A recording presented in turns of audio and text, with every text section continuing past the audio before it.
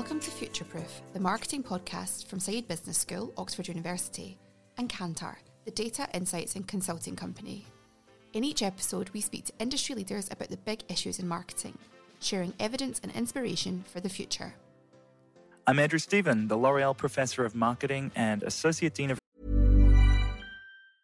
I'm Sandra, and I'm just the professional your small business was looking for. But you didn't hire me because you didn't use LinkedIn Jobs. LinkedIn has professionals you can't find anywhere else, including those who aren't actively looking for a new job, but might be open to the perfect role, like me.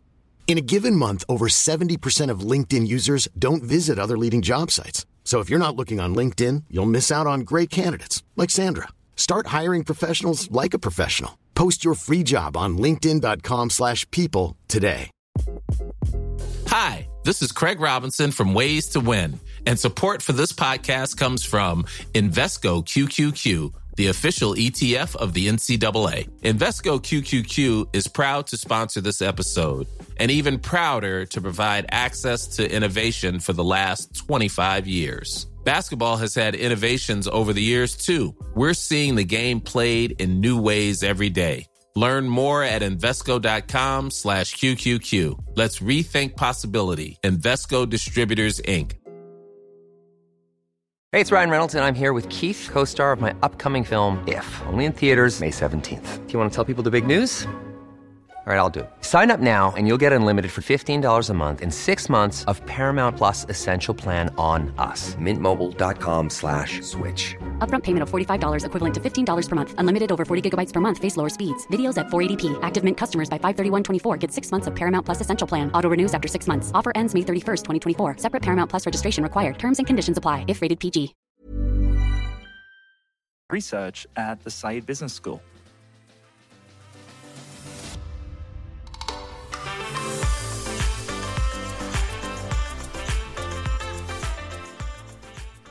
Today's podcast is going to be about media trends, but the implications, the real implications for marketers. And I'm happy to be joined by one of our regular co-hosts, Jane Osler, but we're turning the tables and I'm going to be interviewing Jane along with Margot Swadley. Jane and Margot are two of Kantar's most knowledgeable media experts and real industry experts on media. So I think it's a great opportunity for us to talk about what's next. Margot, Jane, welcome. And perhaps if you want to start off just a little bit of personal background so our audience has some context. Margot.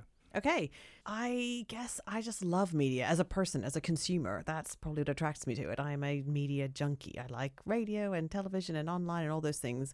And possibly as a result of that, then found myself working in it. So I worked for the BBC for 6.5 years. And then I ran the BARB contract for Kantar, the TV ratings contract. And now I do product development around it. But it really comes from the fact that I love it. And Jane. Well, similarly, yes, as many people who know me will attest, I'm sort of constantly to be found trying out new apps and listening to all sorts of things and watching things. My role currently involves assessing media and marketing effectiveness with advertisers, publishers and agencies. But a bit like Margot, I have also a background in TV, working on the marketing for the TV switchover and radio as well, and in media and in the creative agencies. So I like to think that I've got quite a broad view of the industry. I think probably what we'll do is cover quite a few different media trends and probably new media channels. So perhaps we can start out with streaming and what your thoughts are on that as we enter into a very mature but still fast-growing streaming market. Yeah, it feels like we're definitely in streaming at least 2.0, if not 3.0, in a new world with it. And I think that means it'll be a total change in the field that's there. I think, we've had Netflix dominance for years, and that probably will start to wane as other people come in, and we'll see more providers. And the research we've done and what we've seen is that there will be a saturation point. Audiences are not going to pay for a bazillion streaming. They're going to want a couple of them. So that means they've got to work out. I think what you will see is the shift in the language will be from how many subscribers you have to how long do they spend with you. They'll have to make it sticky. What's going to make you stick with them? Because that's what will keep the subscription going. You can't have just one program, otherwise you'll switch off. You've got to, stickiness will become a thing that we talk about.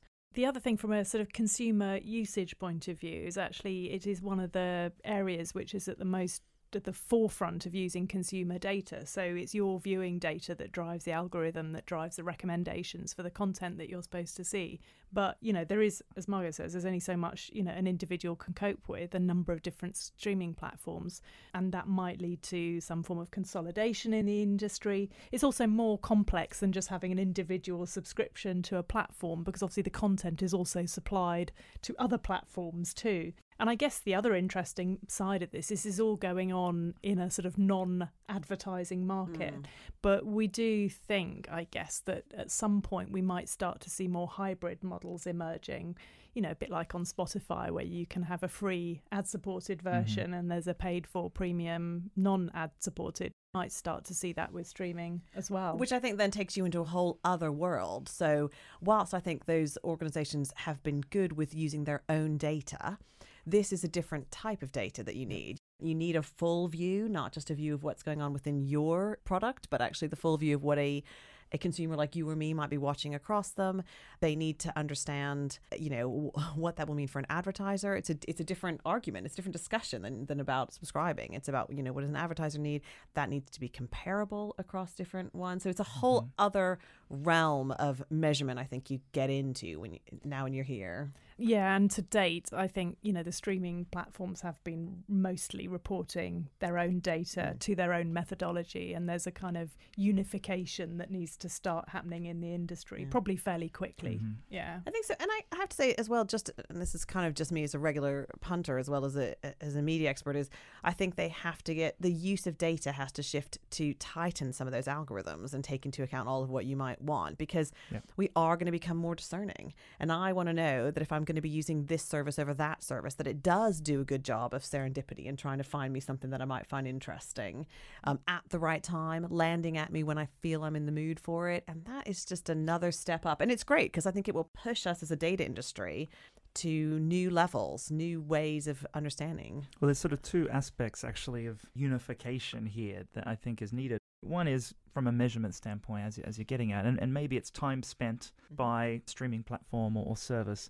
Actually, the other bit, to your point, Margot, is about this sort of discovery. So they're very good at algorithms that help you discover new content within their platform. Based on what they know of your usage in your platform. But then what about across, right? And I think back to the consumer, that's the real challenge that we're seeing. As there's so many more platforms, there's so much more stuff out there. But then how does the consumer actually find all of this and know where it is? And that, I think, is an industry problem, in sort of the streaming industry problem, let's call it, which is a tech industry problem, I suppose, more so than a measurement and media insights problem. Guess it's a bit like, you're in your own filter bubble when you look on your social media platforms. I'm probably in my own little filter bubble when I'm on Netflix, apart from if my teenage sons are too lazy and log in using my name instead, and then I get all sorts of strange recommendations. So the other thing we have to remember is that none of this is perfect, this data, and it does rely on consumers like saying who they are when they log in, and sometimes, frankly, you just can't necessarily be bothered. So no, I have a 9-year-old. There's no way he can be bothered. I mean, all kinds of things come up on my stream list that aren't me. Yeah. So I think, it will be interesting to see what happens this year, but certainly this inflated and increased competition will also have to lead to increased communication about and education about the content that's on those platforms. And you're right, it is a fairly sort of confusing world, because I already have quite a few people telling me what to do, what to watch, what to see. It's a challenge for communicating content, I think, as much as anything else. And I think it's an opening up for those streaming providers in a way that it's been fine up to now to be kind of closed in your own world.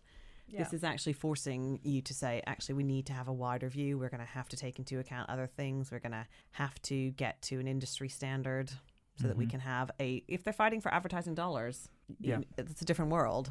So single view of the streaming customer, basically, is what we're talking about. So let me use that to segue into another topic based on single view of the customer in other contexts. We're now seeing cookies going away and more anonymity in people's browsing and app usage behavior. And this is sort of a real looming issue for a lot of advertisers and media more broadly. So what's your take on that, Jane? Well, it's an interesting one because actually it is quite technical and it is quite fundamental kind of behind the scenes technology that's changing. And it's not necessarily that sexy as a discussion point, but it does fundamentally affect how advertising is tracked and measured. And obviously, with more advertisers spending more of their dollars online, in many, many markets now, it's well over 50% of advertising spend is online. They will want to know how their money is being spent and how effective their dollars are. So we have a situation where, Google, other browser providers are withdrawing cookies. It's not all going to happen at once. It's not all going to happen on one night. It'll take years for them to crumble away or disappear. But third-party cookies have been used for over 20 years, in fact, to measure the advertising impact, who's been exposed to an ad, how many times. It's really basic, fundamental media measurement stuff. And then it allows advertisers to assess the impact of that campaign.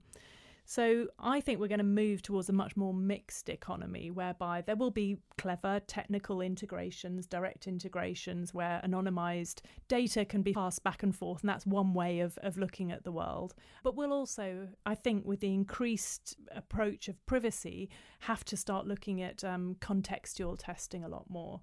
And that's something that, a lot of clients seem to be quite interested in. But I think that what's going on behind the scenes is a change in how advertising is measured. And I'm not quite sure that many clients have quite got their heads around it yet. I know, because as you say, it's not the kind of front-end exciting thing, but it's absolutely critical, again, to that point of there's so much money spent. You can't go back to a time in which you're not justifying your spend. I mean, so there has to be a way that you can justify it. You can't go backwards. And, I'm afraid it is one of those things in a mature industry, which this is. You have to sometimes get into the really tricky issues. I think it's good for us as an industry from a measurement perspective in that all of this pushes us and makes us innovate and do something different. And that's always good.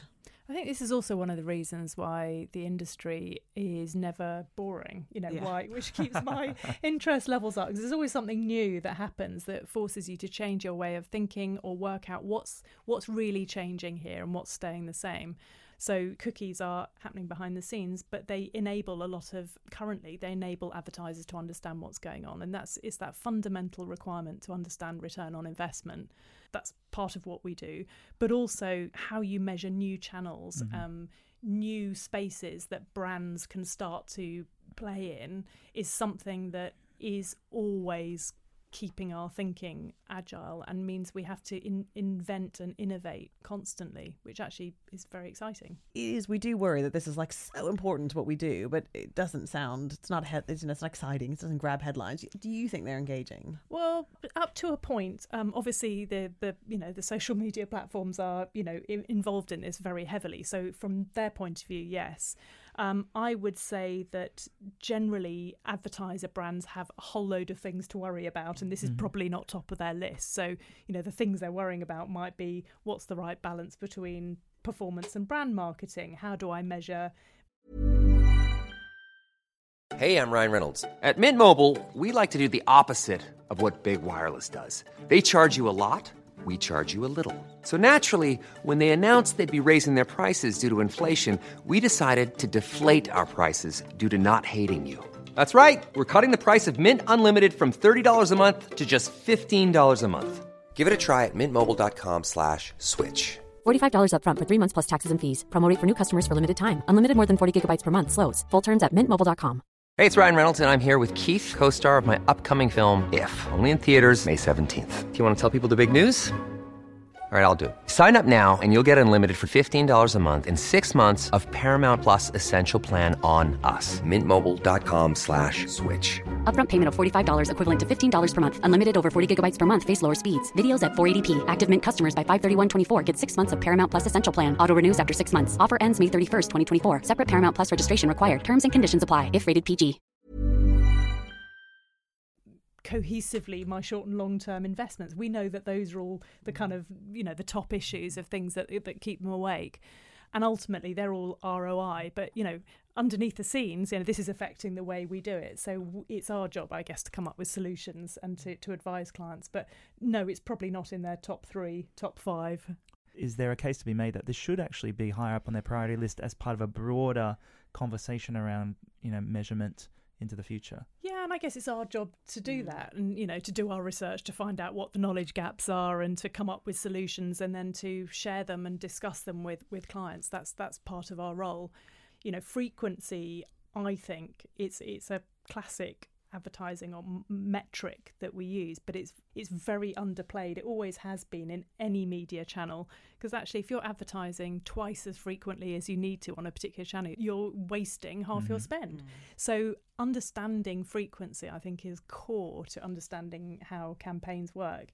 But to do that, we need to be able to measure that effectively. Measure the frequency. Yeah. And I mean, it's just so important for consumer engagement. Yeah. Because there is nothing, we hear it over and over again, there is just nothing that drives people more crazy than over usage. And if they cut, that sort of, it is so critical. Particularly online, actually. Particularly online. And because I think in more, I hesitate to say, traditional media channels, there's probably better rules or better kind of general understanding and probably better measurement about, what's an effective frequency to use on radio, which is going to be more than, perhaps other channels, for example. But there isn't that shared level of understanding yet online. And especially as marketing is somehow seen to be performance-led online, it's just like, just keep going till somebody takes an action, but people are ignoring perhaps and we've spoken about this before, but they're ignoring the brand impact of online advertising. But I think the ignoring of frequency is probably as a result of as to how it's being measured. Mm-hmm. Yeah. Let's now move on to new channels, because I think one of the possibilities here, if things are getting difficult in more established channels, then one option for marketers is to start playing with new things and not in a shiny new toy way, but in a legitimate way where they're exploring new possibilities and opportunities. So let's go there. And Margot, maybe we can start with you in sort of your view of where are some interesting new opportunities in terms of new media for marketers. Well, I'm going to go new stroke old. Okay.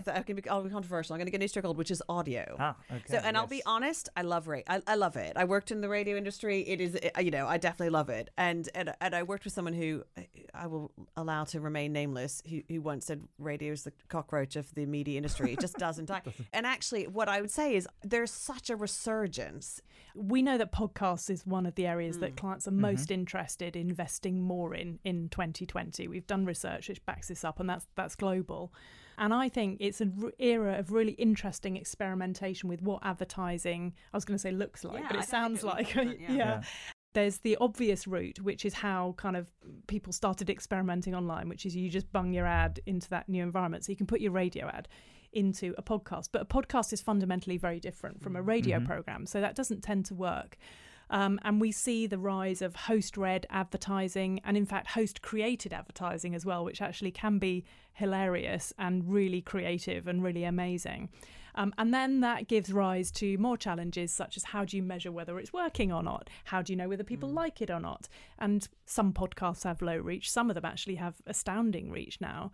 And we're starting to see the rise in some markets of podcast charts, a bit like, the top TV programs in a market or whatever. So proper podcast measurement as well.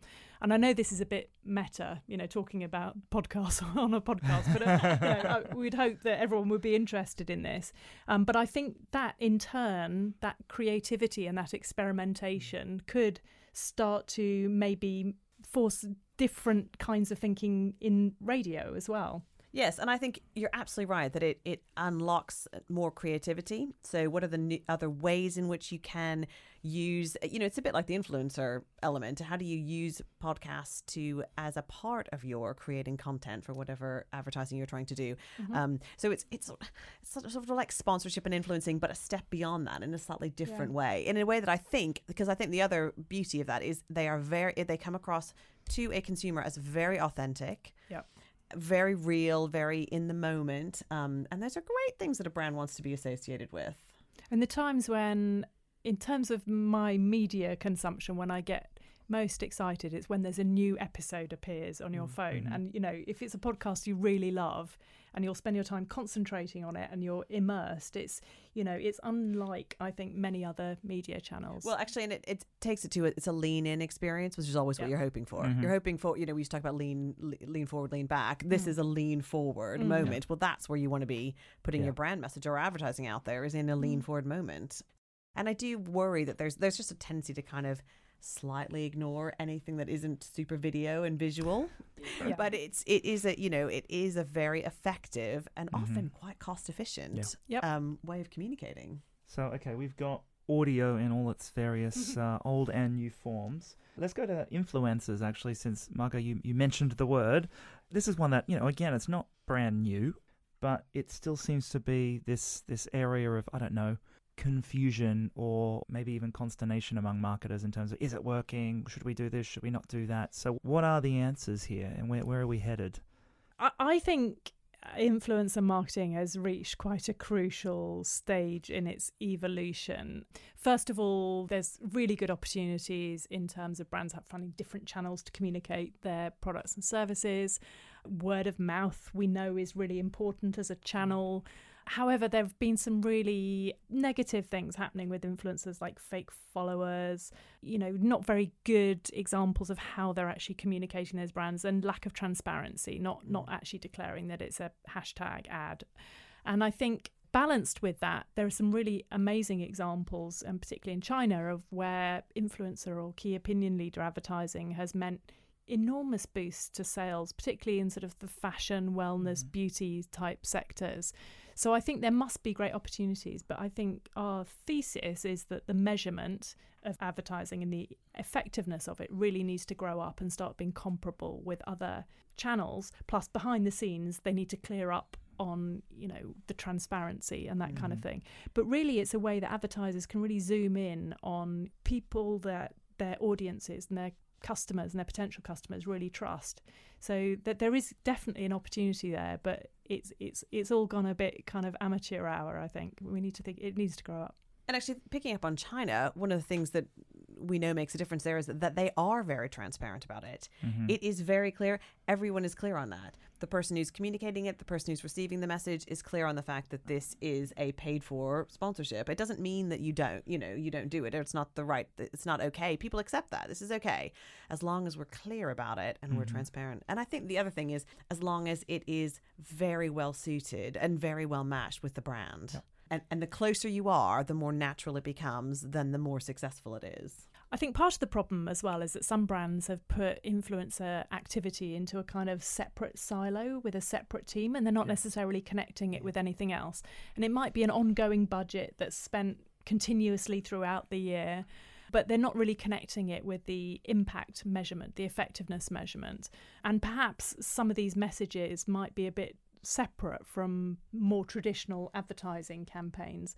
But we know that campaigns that are not only customised to each channel but integrated better across the whole actually work a lot better for brands. So it's really the measurement aspect that needs to evolve. What our research in Influencer Marketing Oxford has really been showing is, your point, Jane, about fit is super important. Fit with the brand, but also with the media channel that the influencer is using, which becomes doubly important if a brand wants to repurpose that content in other channels, and just not being commercial. It's not, they shouldn't be sell. It's not advertising. It's a different type of communications. Well, we think there'll be two other things happening this year with influencers. One is, you see this already, a lot of them getting a lot more creative in how they show their messages, whether it's a video or a still or some kind of content creation that they're involved in and special techniques. So the influencers will start doing that more, and that'll make them stand out against all the others. The other thing, I think, is also about linking it to sale as well. So we start to see the rise of influencer stores, personalised, customisable selections of products that they can make, for example. And so advertisers are kind of experimenting with, can I link this influencer activity to sale? It has been very solid in beauty and retail and a couple of natural places where it fits. And what I think will be really interesting to see over the course of this year is how other industries and sectors that may not immediately see influencers as a channel begin to use it. And they get the benefit of the learnings that have been built up. Somebody asked me a good question the other day, which is, what do I think about the opportunities for financial services brands to use influencers, which is, I think, quite an interesting example because obviously it's very highly regulated in terms of the messaging that can be used. So I think that's probably an area where they probably have to play fairly carefully. But, even long-term purchase cycle items like sort of automotive category, for example, we've started to see examples there of influencers doing what they call reviews of cars, but actually it's a paid-for promotion. So I think we'll start to see the line between what's clearly advertising and not. I'm sure we'll see more cases brought to the likes of the ASA about transparency. But I think it also comes down to that fundamental question brands maybe haven't been asking themselves as much as, okay, but why are we using them? And what is the objective? Because, exactly. If you think about moving into other categories, so maybe, in the notion of, say, fashion or beauty, it's about, what's the influencer's job there really? In some sense, it's about trend setting and influence through making something hot and cool and whatever else. But in, say, financial services, perhaps it's more about being a role model, setting a good example. But then also, let's not forget, back to kind of this, old things and new things theme, where did a lot of this, let's call it word of mouth marketing, to use an old term, come from? Pharmaceuticals in, however long ago, 50 plus years ago, with key opinion leaders and detailing and, those sorts of practices in terms of influencing physicians when a new drug is coming out. And so there's B2B angle to this as well, which I think has always been there, but we haven't called it influencer marketing because we call it something else. I'm going to switch gears though now and throw something completely different perhaps into the mix, which is esports.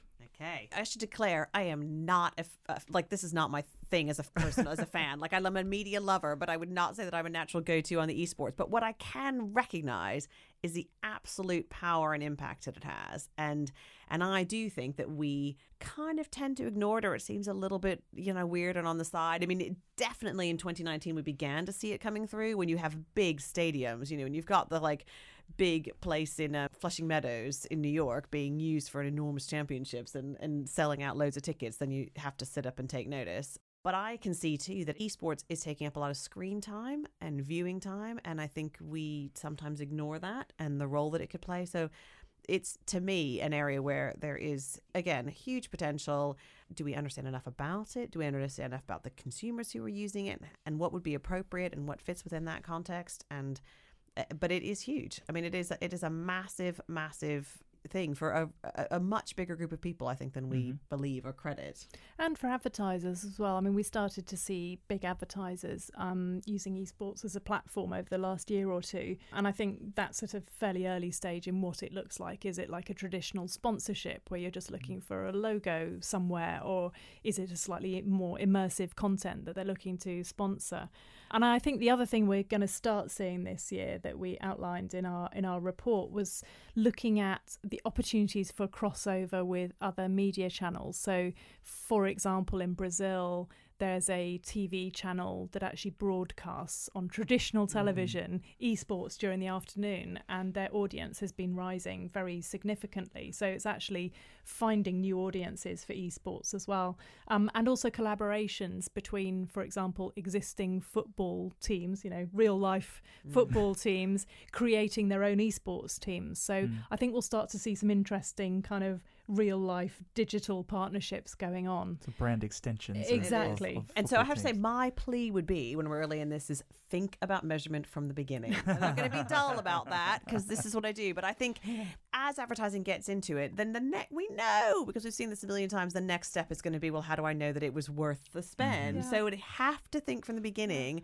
about how we're going to measure this. And also, then we come back with the age-old question, so what were you trying to do? What was the objective of your campaign? So this is going to go round again, right? Yes. So, think about it's back to the old questions. It's like, think about what you're trying to achieve. Don't just do it for the sake of it. Is it because you're trying to raise awareness with a different audience?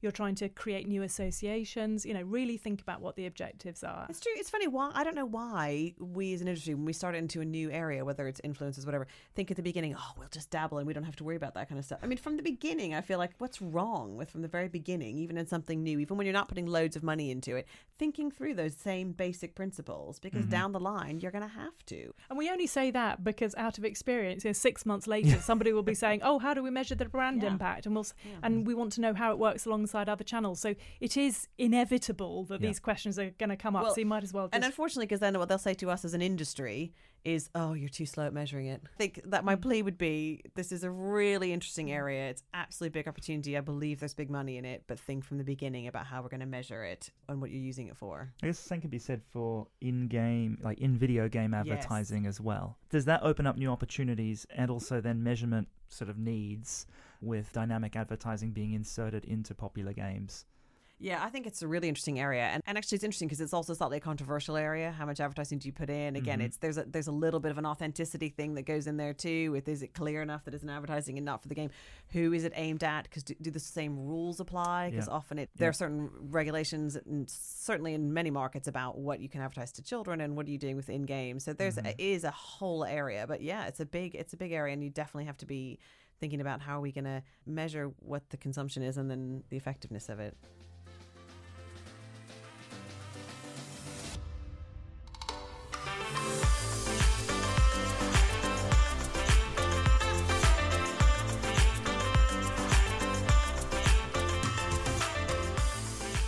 You've been listening to Futureproof.